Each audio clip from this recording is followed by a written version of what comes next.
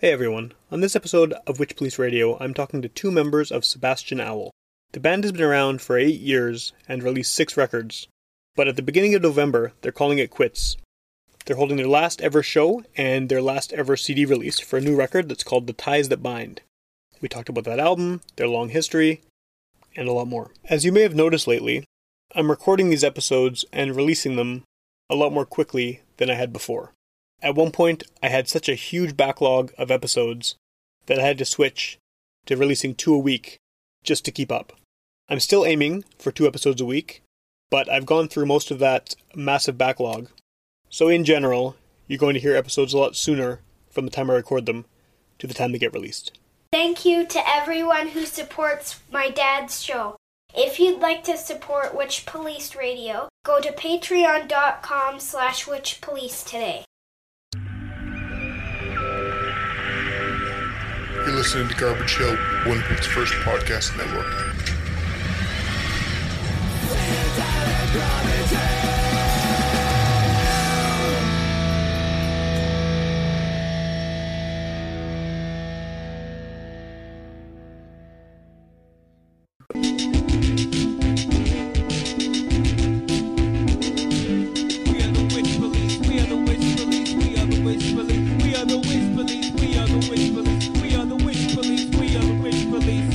Alright, welcome to Witch Police Radio. I am here at a house again. It's not always a given that I'm going to be at a house because of the nature of the show. It could be the back of someone's van or like a rooftop or alleyway. A house is nice. It's always nice to be back in a house. And I'm with two people who have not been on the show before, and they have a lot to talk about. A lot of things going on with their band in kind of a final sort of way. So if you guys want to introduce yourselves first, we can sort of get going from there. Go from there. Yeah. All right. I'm Blair Atkinson. I am the songwriter and singer of Sebastian Owl.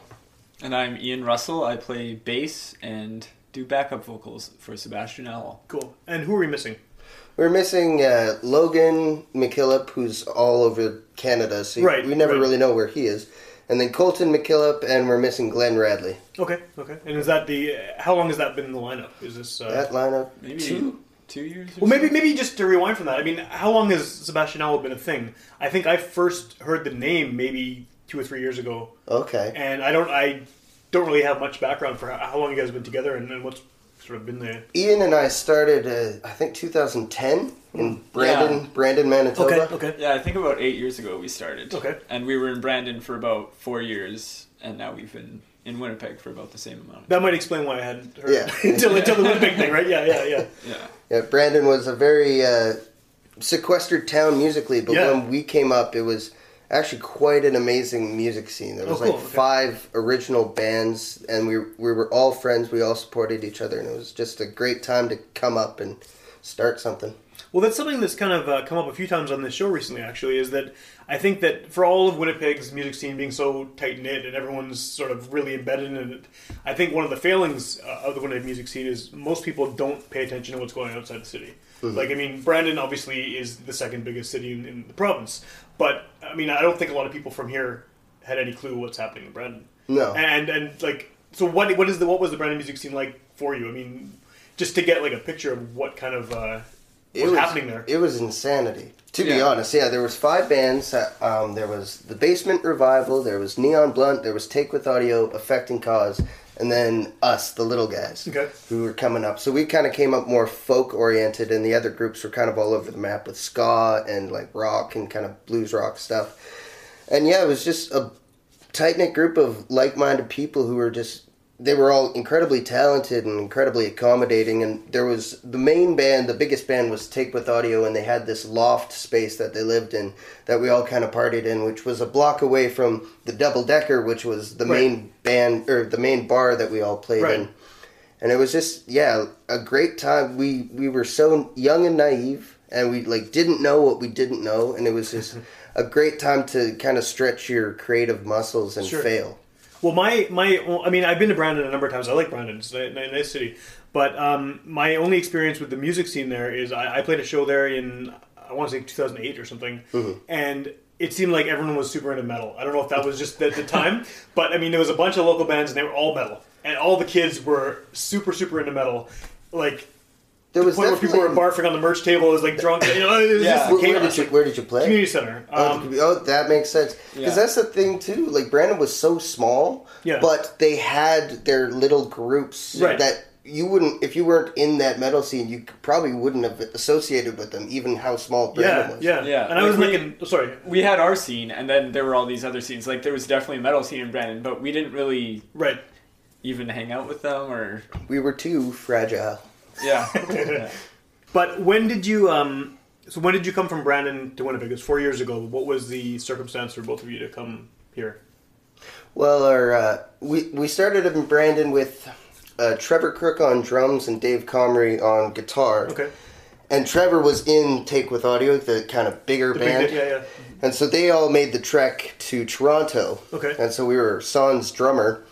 And a lot of the bands during that time they were the bomb that dropped. Once they left, all the other bands kind of dissipated, and some of them moved to Toronto, some of them started, a law degree. Right, yeah. And so we kind of figured, well, we should move on to bigger and better things, and so we kind of actually it was at a party in Brandon that we met Ian Clements, who would then become our drummer, and he already lived in Winnipeg, which was convenient. And he's been on the show before too. Oh, right on, yeah, a couple times actually, yeah. He's good. He's a good guy. And Micah Ehrenberg is he was a good buddy of mine going way back, and so it was kind of. Well, he's from Matlock, right? Yeah. But he was our Winnipeg connection. Okay. He was we opened for Little House, his band at the time. That was our first Winnipeg gig. Okay. And we just thought it was close and we'd be not too far from family, so we just decided to make the trek to Winnipeg. Yeah. I would say those are good examples of how Winnipeg and Brandon aren't completely removed from one another. Sure, yeah. Because, we did have friends out in Winnipeg, and, we would play the Folk Fest, and there'd be all these people from Winnipeg, and we'd hang out. The Brandon Folk Fest, the Brandon Folk Fest was a good... Yeah, I know people who go there every year from Winnipeg. It's not so far that it's... And it's a small enough festival that even if you're a middling act, you could have a good set there and we headlined there a couple of years. Oh, nice. Brandon band. Which is pretty cool. That is cool, yeah. So, just to jump completely forward now, this is the CD that's coming out is the final CD, and it's coming out at the final show. Yes. So after all the 8 years of this being a band in different cities and everything, why is it ending? What's happening to kind of put this to a close? Well, as I said, Logan is all over Canada because he's kind of a hired gun guitar player on a lot of other projects. I don't know him, but I definitely see him pop up on social media, in people's bands and stuff. Right? Yeah, so and he's got his own thing, right? Yeah, and he's been a solo act. Actually, his first album he released probably 3 years ago, and he's finally now working on his sophomore album. And so his kind of motivation is to focus on that. Yeah, and so we. Finally attaining a talent like Logan and him being my best friend, for him to move on, which I'm totally in support of, but for that to lose that, it's kind of hard to try to go back to the drawing board. Sure. And you can't just put in a replacement member to fill the spot. And we've replaced guitar players over the years and drummers over the years, but it just felt like these past 2.5 years was where it was the most creatively fulfilling and solid. And we had a good run of 6 albums, and there's actually an amalgamation of reasons, or an amalgam of reasons, whatever it is, and they're all positive. It's not like there's any animus or any ending with any chips on our shoulder. Right. And in many ways we knew going in that this would be our last album, which made us focus on it all the more. So it's bittersweet, but mostly sweet. Okay. That was actually going to be my next question, is did you know when you were making this that it was the end? So I guess what was the reason behind, if you knew it was coming out at any end anyway, what made you want to record one last thing? Did you just have songs that needed to get down? We were planning on recording the album, and then Logan dropped the news that he was not planning on sticking around for the group. So we're like, let's just do one last hurrah. We have the songs, but we were... The fourth and fifth album we did with Lloyd Peterson and a guy named Dale Penner, which we kind of went beyond our first 3 albums were in a garage studio in Brandon. Okay. And so we kind of went beyond that, our safety net, our financial safety net as well to kind of expand our sound and work with different people. And then for this last album, we decided, well, let's keep it tight-knit, let's keep it with friends. And so we recorded half a block away at our friend Liam Duncan's house. Okay. And so he did that for cheap, and it was just a great experience, I think. Yeah. Do you think it's like a fitting send-off to the band? Like, does it wrap everything up nicely? Yeah, I mean, the songs we have on this album, I mean, you go through, like, almost like your whole life, and within each song, you can reflect upon the time in the band and all that. Okay. Like, for me, personally, I listen to some of these songs, and it just, you know, makes me tear up with the memories I've shared with these guys. Oh, cool. Okay. And I guess on that note, we usually try to have a concept for every album, and the concept has been following the character of Sebastian Al. But our last album was kind of the last story of Sebastian Al, and this concept is truly like how I got to this point. So it starts off with like being born in Saskatoon, and then thoughts about, you know, elementary school and adolescence, and then it goes into losing virginity, then it goes in, like, it kind of runs the gamut of my life through song. Okay, so very autobiographical? Yeah. Mm-hmm. And so we call it The Ties That Bind, to kind of reflect everything that we've amassed and everyone we've met and how they've impacted.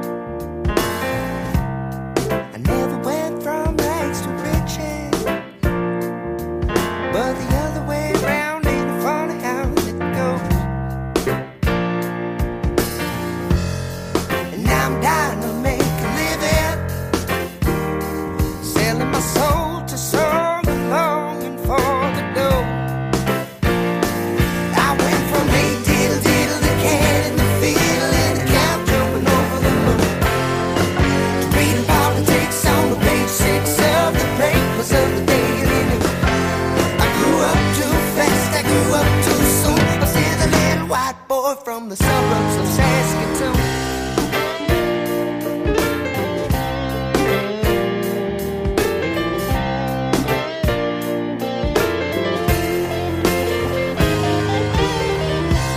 Broadway's nice in the summer, you know.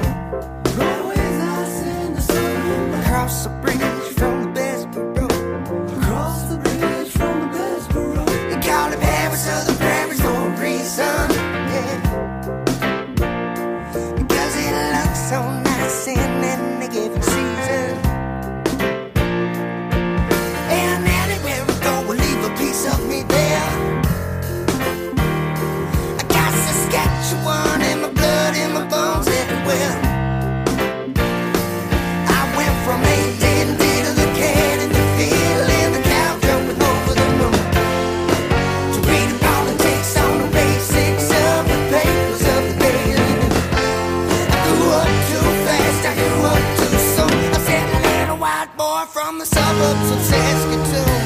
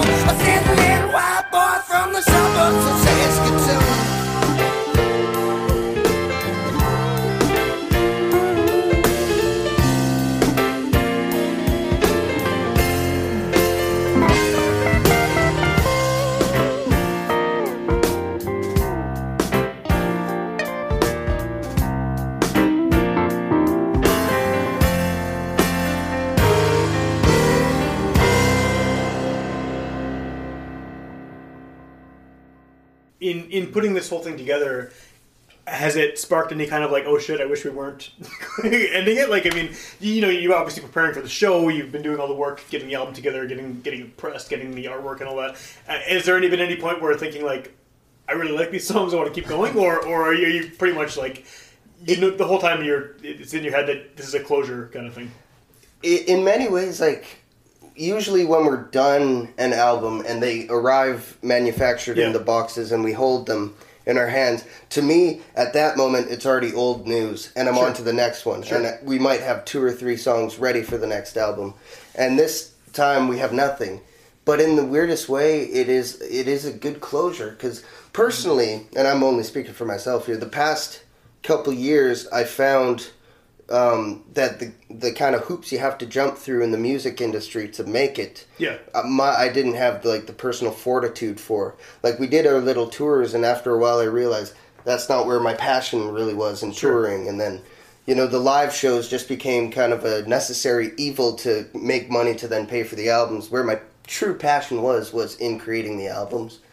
And so to kind of finish off, and to be perfectly frank as well, the past 2 years I'm in love, so the songwriting kind of slows down. Sure. You need to be miserable. It helps, right? I have a saying where it's like, songwriters are miserable when they're happy, and they're happy when they're miserable.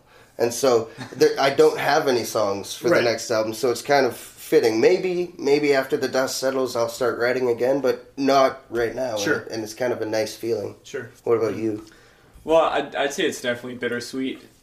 There's some songs here where I'm like, oh man, I wish we could go on tour and play these and stuff like that. But, I mean, for me, I just graduated from university, and I feel like I'm in the same boat as everybody else, where it's like there's other stuff. Yeah, there's the real life stuff that comes out. Yeah. But I know for all of us, music is a huge passion. And every single one of us in the band, like drummer, guitarist, bassist, keyboard player, we all are songwriters ourselves, and we have our own projects that we might want to delve into as well. And now you have the time to, I guess, right, with this band being over yet. Yeah.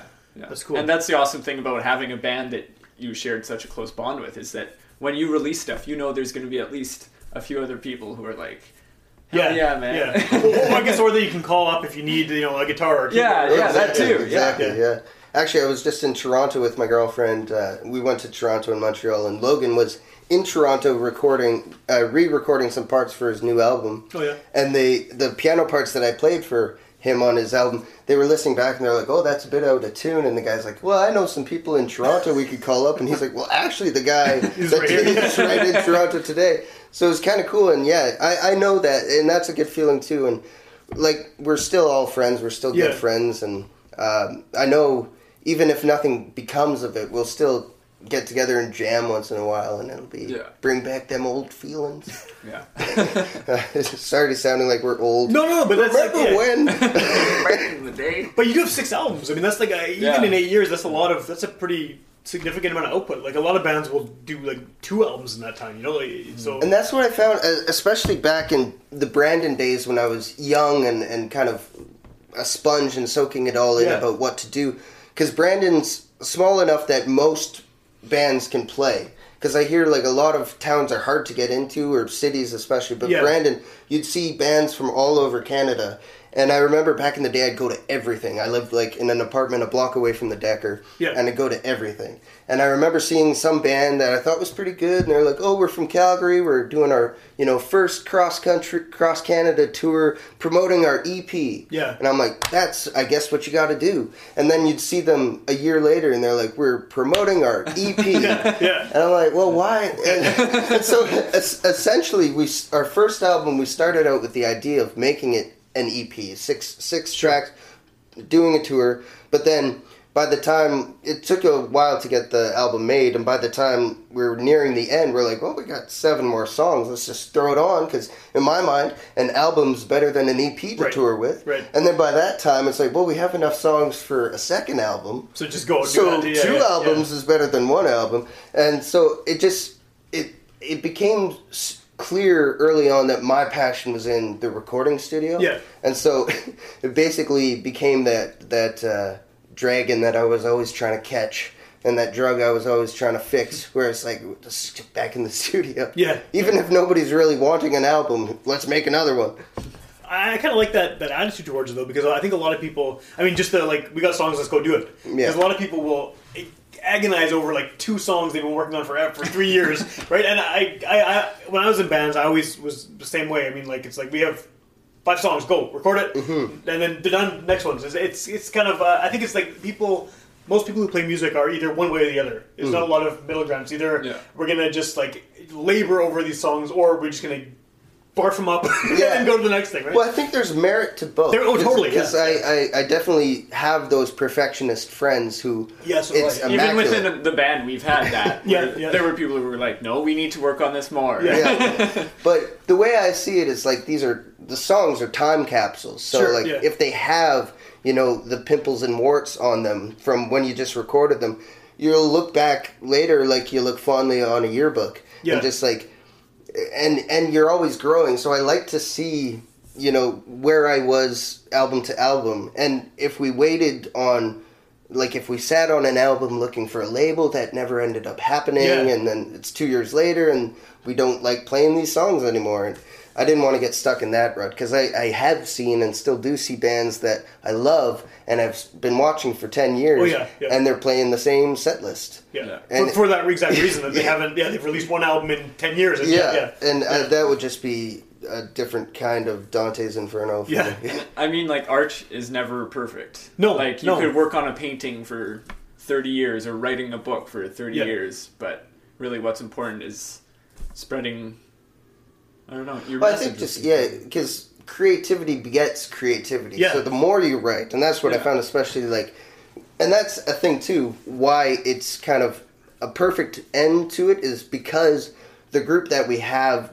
acquired now is so goddamn talented, and because they are songwriters in their own right, their input is just insane. So I found myself writing better because I knew whatever I threw at them, they'd throw it back 10 times better. Sure. So the songwriting just kept getting better and better and better.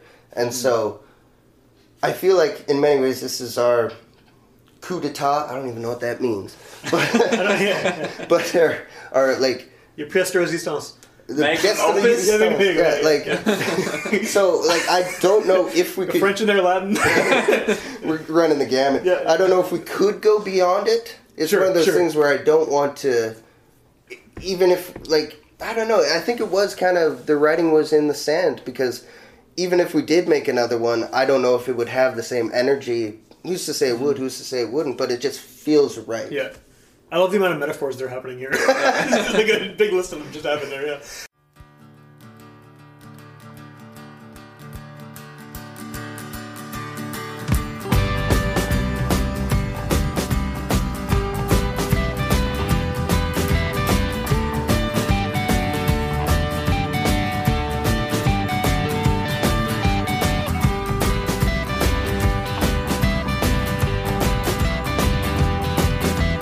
Let's get lost before the sun goes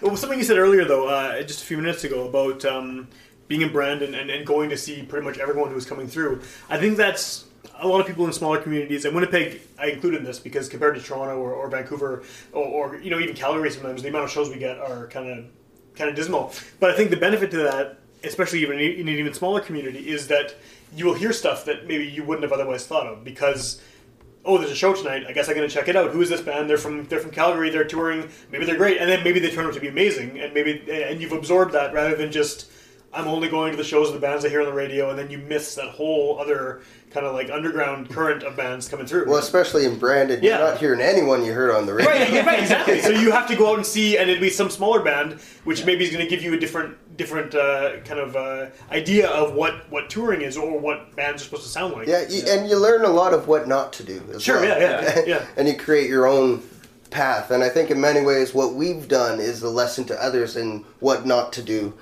It's all a crapshoot. No one really knows.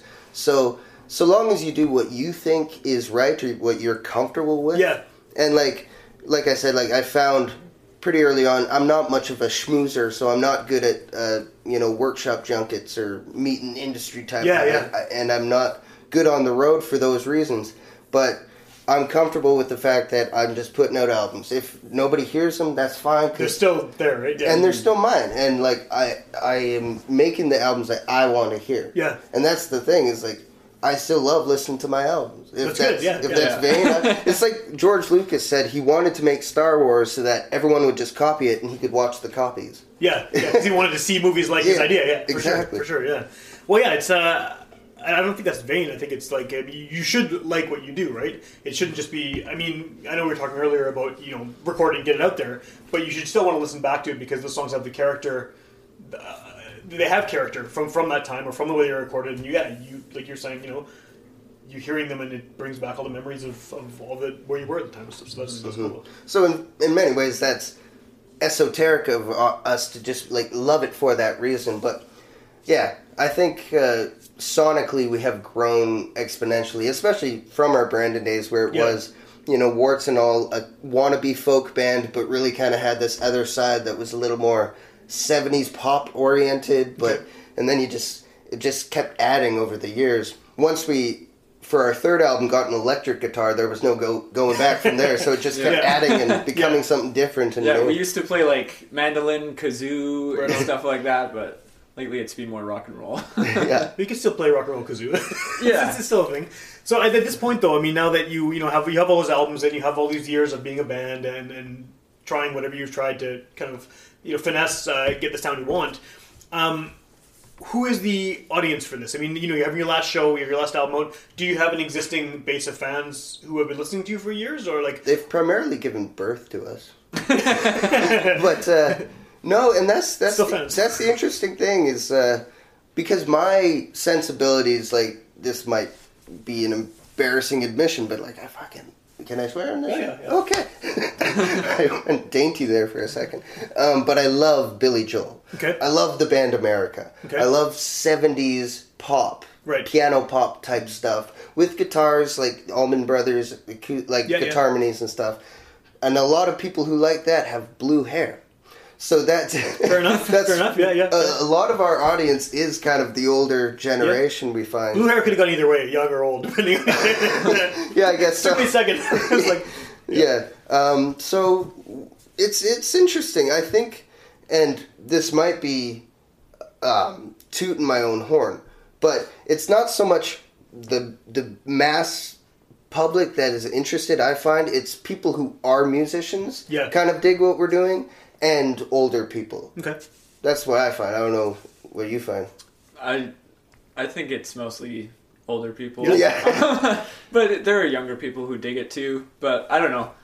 I think a lot of younger people are into different kinds of music than, good old rock and roll these days. Yeah. Although it's funny because, like, I mean, I've been doing this for almost 6 years now. And obviously I played in bands and stuff before then. So I've seen a lot of kind of I guess trends within the local music scene come and go. Obviously, there's so many different genres that all these trends are happening on top of each other. But it does seem like now, and this doesn't necessarily apply to you guys, but I've noticed a lot of more straight-ahead rock and roll bands kind of emerging from Winnipeg and not being ashamed of being straight-ahead rock and roll bands. Because, like, you know, when I was in punk bands and stuff, like in the late 90s and everything, the idea of wanting to be a radio rock band was, like, people were disgusted. You know? This is not acceptable. You can't do this. And you look at all the hate that Nickelback had. Right, exactly. I mean, I definitely wouldn't call myself a fan of their music in any way, but they take so much shit, right? Yeah. And it almost seems like that kind of thing, which, again, doesn't describe you guys, but it's almost more okay now. Like bands are independent bands are starting to play that kind of rock style, and it's like it's not shunned. Yeah, it's the cycle, fads. For sure. Yeah. So you're rock and roll with the young people. I mean, this, you know, people in their 20s, like it's starting to become okay again. Yeah. And I wouldn't even know if we're like rock and roll. Well, I know that's why I was kind of had a disclaimer on that. It doesn't necessarily fit you guys, but yeah. Like it's probably even less of a credit to us, but I think we have more of a pop sensibility in the the 70s mentality.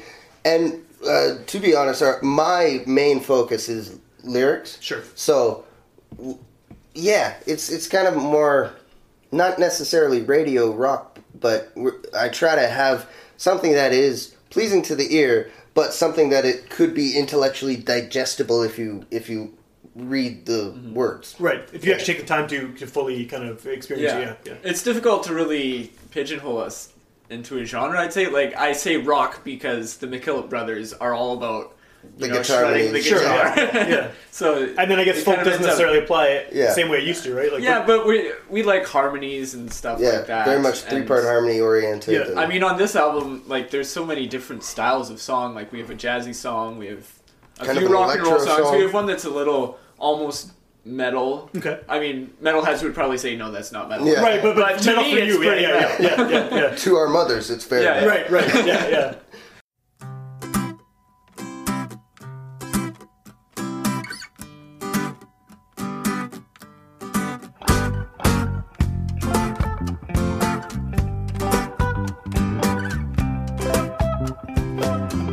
Summer sun is something special. It don't happen every day. Most of the time we got a gray shroud hovering over a rain cloud chasing us away. But I got Lucky's in the cooler. I called it Paul Man Champagne. Brent and Jackie got the firewood, and Micah's got a real good song he wants to play. And we'll sing in 4/4 time with 3-part harmonies and too much wine. One of those days turns to one of those nights, and we'll be just fine until the next sunshine.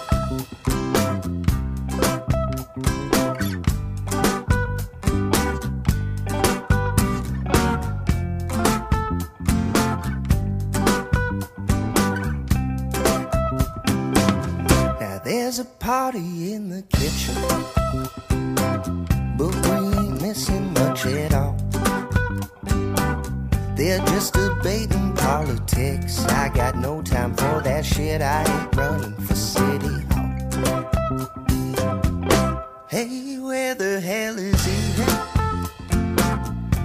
Is he hiding in his room? Let's just crack another beer. That's the one to hear summer's over way too soon. And we'll sing in 4/4 time with 3-part harmonies and too much wine.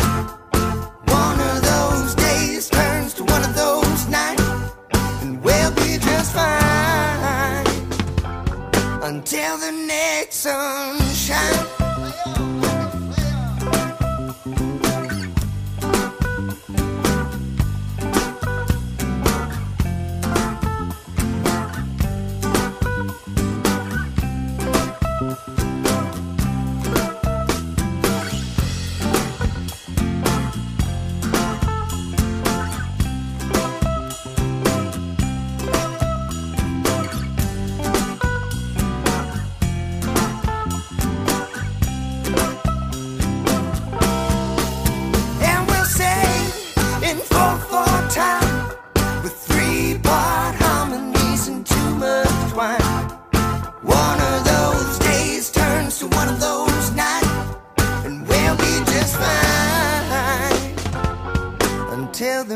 like sunshine.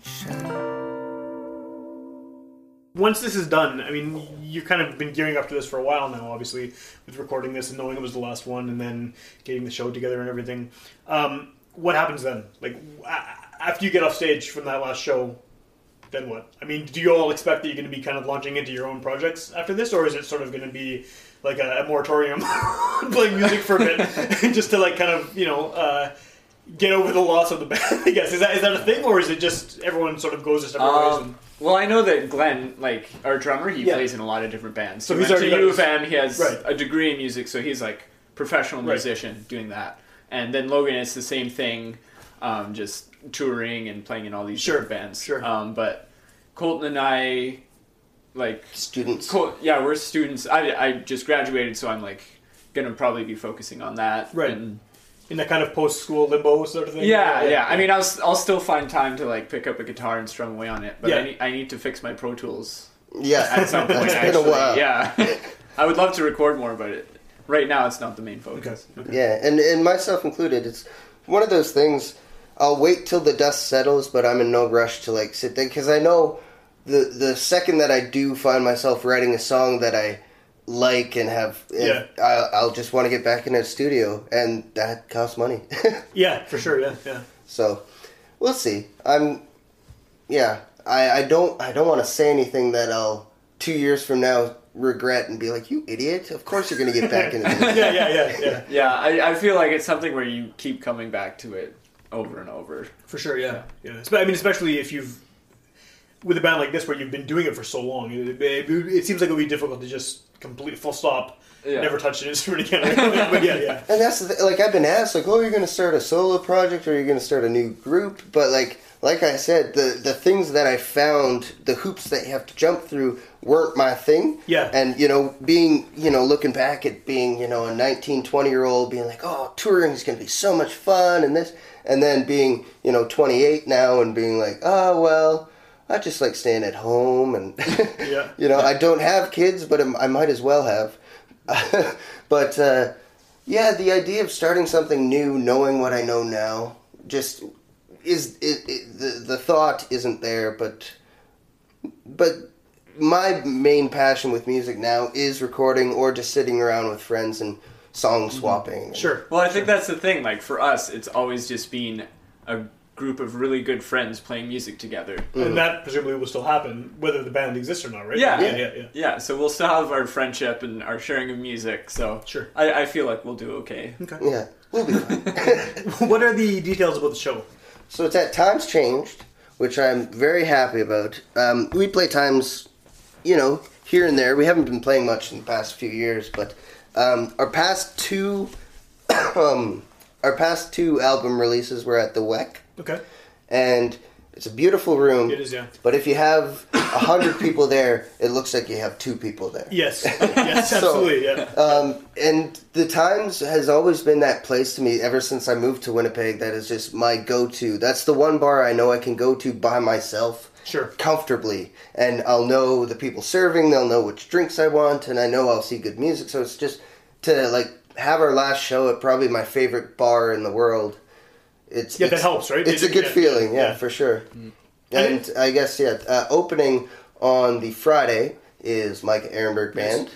So that'll be fun, because actually he was our first show in Winnipeg. Yeah, that's great, to be our last... You bookend it, yeah. Yeah, bookend, exactly. And then Liam Duncan has a project that he's working on. He was the one who engineered our album. Okay. So he'll be closing out the Saturday. Cool. And that's November 2nd and 3rd. Right. There you go. Right. Okay, so I mean, are you... and the CD is coming out at those shows? At the shows. Okay. I'll probably have them at Music Trader and all those types of places, but I might not, so you might have to come to the show. Well, I mean, that kind of leads to another question, though. If people, they may be hearing this months later or something, or a year later, Too bad you missed it! Will they be able to get these? Is it just a limited release, or do you have a whole bunch of them that are going to hopefully be... We have boxes and boxes, and actually they made a mistake on the CDs, so they had to resend more, so we have more than we need. Yeah. So hopefully, please buy them out. Please buy them, so hopefully, and we will have digital copies on our Bandcamp sites and whatnot. Okay. And then as far as the 5 other albums... Are those still in print or available, or are some of them? We still have the boxes in there. Yeah, and they're on Bandcamp as well. Okay, so people can still get them. Because usually, like when we kind of are talking about this stuff with a band, it's always like, oh yeah, you can buy them at our shows. Yeah, we're on tour, buy them at every show. But you guys, I mean, this is the end, right? So no, that's the thing, and that's another avenue that musicians smarter than us have gone down, which is just distribution and things like that.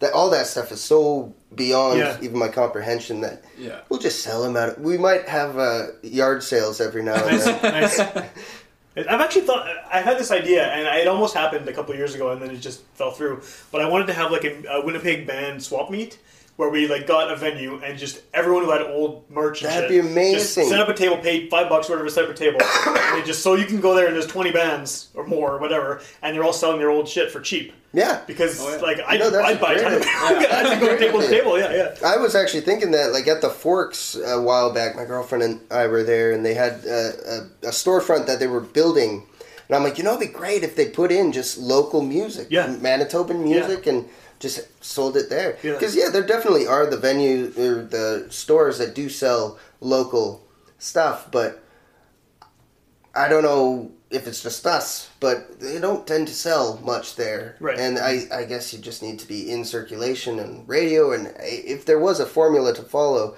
everyone would be doing it. So I don't know how we can move more. Well, that's the hardest thing, I think, is because the internet has kind of equalized everything, where any band can just get their name out, for free without having any kind of marketing background or agents or managers or any of that shit. They can just here's songs, listen to them. But then you need that other part to sort of get people to actually hear it. Like, it's there, which is great, and not everyone has that skill set. I mean, it sounds like you have this exact problem, right? There's just people who are really, really passionate about the music they do. They make great music, and it should be heard, but they're the creative people. They're not the salespeople. I'm not the brain. Yeah. I'm sure we can all agree on that. But yeah, it's a weird thing.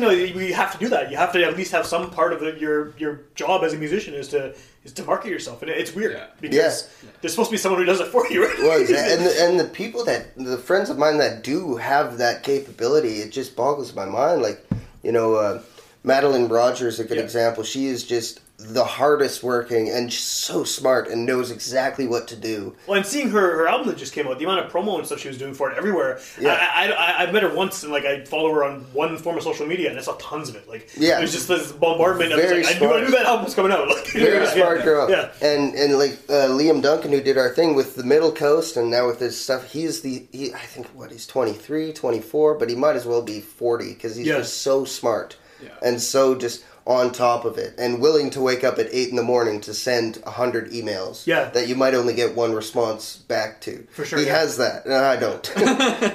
It's almost an age thing though, because people. I mean, like you said, you're 28, right? Like people maybe 5 years younger than you have had that much more time growing up with this being the format, right? Yeah, I'm 36, so I mean, when I was in bands. This is not that long ago. We were hand dubbing tapes and photocopying the covers and putting them together. And I didn't know what to do with it. I didn't have a Bandcamp page until 10 years after the band broke up. It's just here's a tape. We have 10 of them. If you buy one, cool. I know, and we're so reliant now on Facebook events. I don't know how else we do it. Posters. Yeah. Is that how you did it? Did you have a guy with a bell down portage? Hear ye! It's just completely changed, and there's people who are just born into kind of this is how things work, and they have the aptitude for doing it is crazy. It's just you can have a band that's absolutely terrible, but they can market themselves so well that we all know they jump ahead, right? They jump the queue. It's insane, undeservedly. Yeah. So, but. I mean, well, that's the thing. Undeservedly, if you're willing to put the work in, you deserve. You do, right? But I mean, music-wise, the music sucks. But and that's the thing. Effort art is so subjective. It is. Oh yeah, for sure. That we might be so smitten on what we're doing, but to other people, it might be trash. Totally. And that's the thing to walk such a safe line in a genre of pop and in old rock oriented. You kind of feel like you're the Jerry Seinfeld in a whirl of Bill Hicks's. Right. Right. Yeah. But we can't all be, what's a good example? Seinfeld lived a lot longer than Hicks, though. Well, that's true. He's still going. I suppose, but we can't all be Slow Spirit. We can't all be truly profound, out there, avant-garde band. And I'm so glad they exist, and I'm so glad that there are intellectual bands out there. Yeah. I like to have fun. I like to jump around on stage, and I like to sing happy tunes, sing sad tunes, but stuff that's more palatable. But there are those bands like Slow Spirit who are very intellectually approaching the music, and I respect the hell out of it. But yeah, we're kind of more safe. I guess. Well, and that's fine, right? I mean, like you said, it's so subjective that your safeness might appeal to someone way more than that kind of more abstract thing does. So it's exactly completely up to the listener. I think you always envy and wish to be what is like opposite. Oh yeah, for sure, yeah. Because you see it happening, you're like, oh, I wish I could do that. Yeah. Because it's working for them or whatever. And it's just so fascinating. Yeah. It's beyond my comprehension. For sure, in many ways. But then if you tried it, it might fail miserably, right? Yeah. And vice versa too, right? If they tried what you're doing, it might not. Yeah. I mean, I can't even read music. So. Right. And and it's funny because someone could hear what you guys are doing and then think, oh, I wonder how to play this, and can I get some sheet music for this, right? And it doesn't exist. But yeah, it's and actually that's one of the more fascinating things about Logan is a classically trained guitar player, Glenn drums. Colton is very much I don't know if he ever took lessons, but he's a very intuitive musician. And to hear Ian say he doesn't even read music, the fact that his bass lines are some of the most melodic that I've heard, and I'm not even saying this because he's here to pat him on the back, but I've had bass players tell me how great his approach is. Right. And that might be the same thing where they're so steeped in technique and how to approach the bass that to just have that free-form guttural instinct of how to approach the bass, they envy it. Yeah. And maybe vice versa. Well, and I think what you just said too, but some of the members have the classical training, some don't. I think that's always my experience being in bands. None of them went anywhere, so maybe it doesn't matter. But has always been that I was always the guy who didn't have any kind of training. I was just kind of making shit up as I went along. And the last band I was in, there's a 3-piece. I was doing that. The other two guys were incredibly good at music, just beyond good. And it worked way better than if we'd all been really good at music, because what I was doing didn't make sense from a technical perspective, but it fit because they had the chops to kind of allow that to happen, right? And so it lifts you. Exactly. So it's they're keeping things steady with actual technical things that work, and they know they work, whereas I'm just making some noise that sounds good to me, and it meshes well. And I think that those are always the best bands. I think if you have a band where everyone is completely self-taught, it sometimes doesn't work right because you need an anchor there, sort of keeping things together because they know how to make it work. Yeah. And then if everyone's too trained, it doesn't work because it almost seems too formal and nothing kind of jumps out of the box because everyone is at this level where this is how it's supposed to sound. Yeah.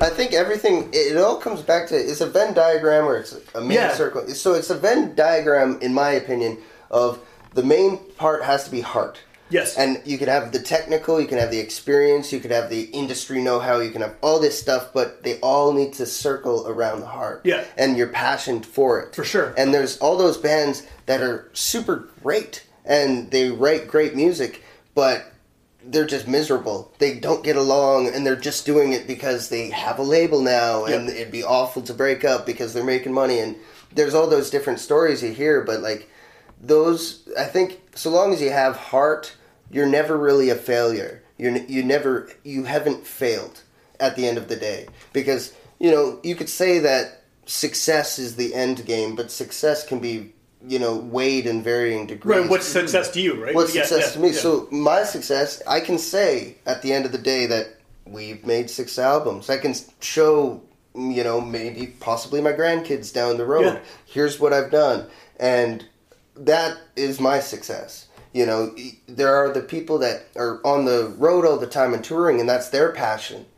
And if it works for them, that's great. But I like something that I can hold and show, Mm-hmm. Well, and I guess the good thing, too, is about having all this work out there.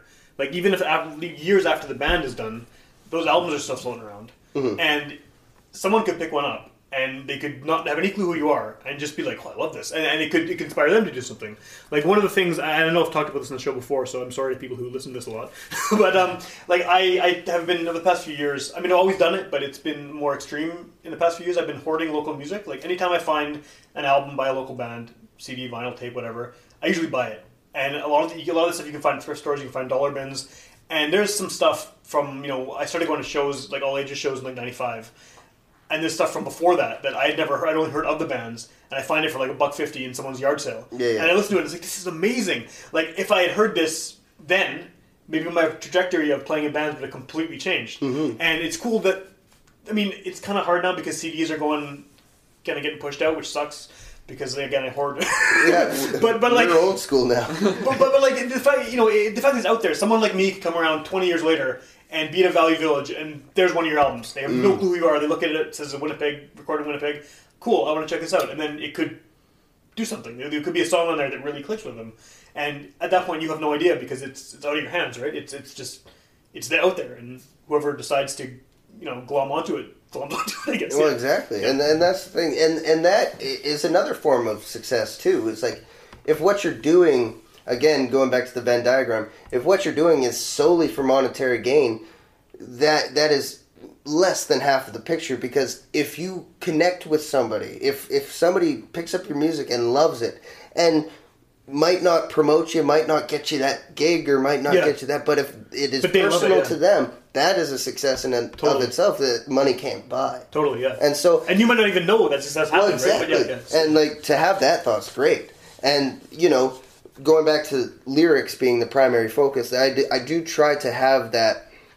They are very specifically personal songs, but I think the more personal you get, the more kind of general of cathartic feel, if it's received, can be. Sure. If somebody listens to it and like responds to it, and there's many songs on this that deal with, I kind of went back to adolescent angst and weird thoughts. The opening track is called Ordinary Life, which kind of fits the theme of the band is ending, and all the naysayers that were in my head or in my life have kind of like come back to be like, you're never going to make it, or this, that, and the other thing. And now that it's over, it's like all I have is an ordinary life. Right. And it's kind of a sardonic, negative song in a way, but it is kind of playful and hopeful in a way too, where it's like, this is what I am. And I think that could be cathartic to other people going through similar experiences. Cool. Well, and it's funny how you mentioned like how other people interpret the songs, because even I listened to one of the songs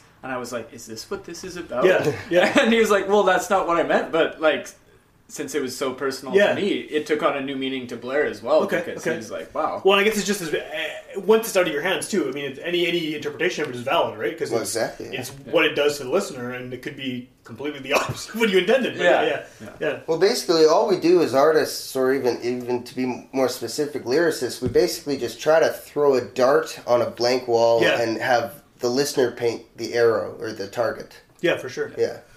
Okay, so I'm going to wrap this up here. The show. Remind people when they can see the show and where they should be on. All right, Ian, do your best announcer voice. November 2nd and so 3rd at the Times Change. Okay. That's on Portage in Maine. It's there. It's on Maine, Yeah, Maine. I think people probably know. Will know. Yeah. And so November 2nd and 3rd, Micah Ehrenberg on the Friday, Liam Duncan Band on the Saturday, and it is also my birthday weekend, so let's have us some fun. Do you know what time it starts? Show starts at 10. 10. Both nights? Both nights. 10. No pre-sale tickets, so show up at the door and hopefully one of the fine people will let you in. Yeah, cool. And then if someone's hearing about you for the first time on this show, and it's probably the last time because you're ending, but what do they do if they want to hear more of the stuff? I mean, you have those 6 albums. They're available on the internet. How does someone... Yeah. People of the Future.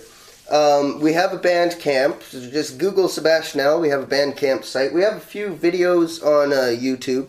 And actually, I finally just learned how to make the picture video, where it's just the album art and then the There's track behind things it. online just do it for you, eh?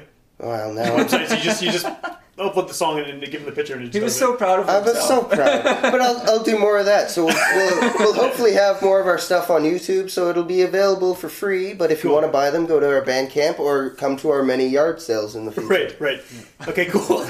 And then, I guess people should kind of just keep their ears open for anything you guys might be doing in the future. I mean, I know you said there's sort of... Well, exactly, Logan McKillop's new album should be coming out, I think, in February. I don't want to quote, but early next year, so look for that. It's amazing. It really is. Cool. You already heard it, I guess? I've been working on it. Okay, right. Great. Cool, okay, and if people want to hear more episodes of this show, you can go to witchpolice.com. All 300 and whatever episodes are there, free download and streaming. So they're kind of there in perpetuity, so if someone finds us 5 years from now, they can dig back and hear you guys talking about the album. Exactly. You'll find me on the corner of a street with a can. Yeah, and a box of CDs. All right, I think that's a good place to end. Thanks a lot for having me, guys. Thank you. Awesome.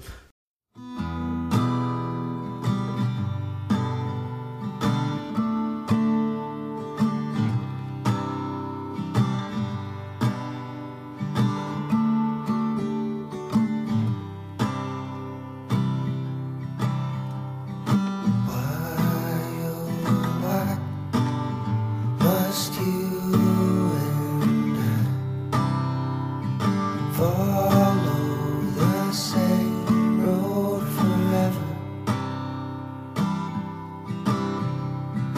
I know I can bide my time so long as we travel together.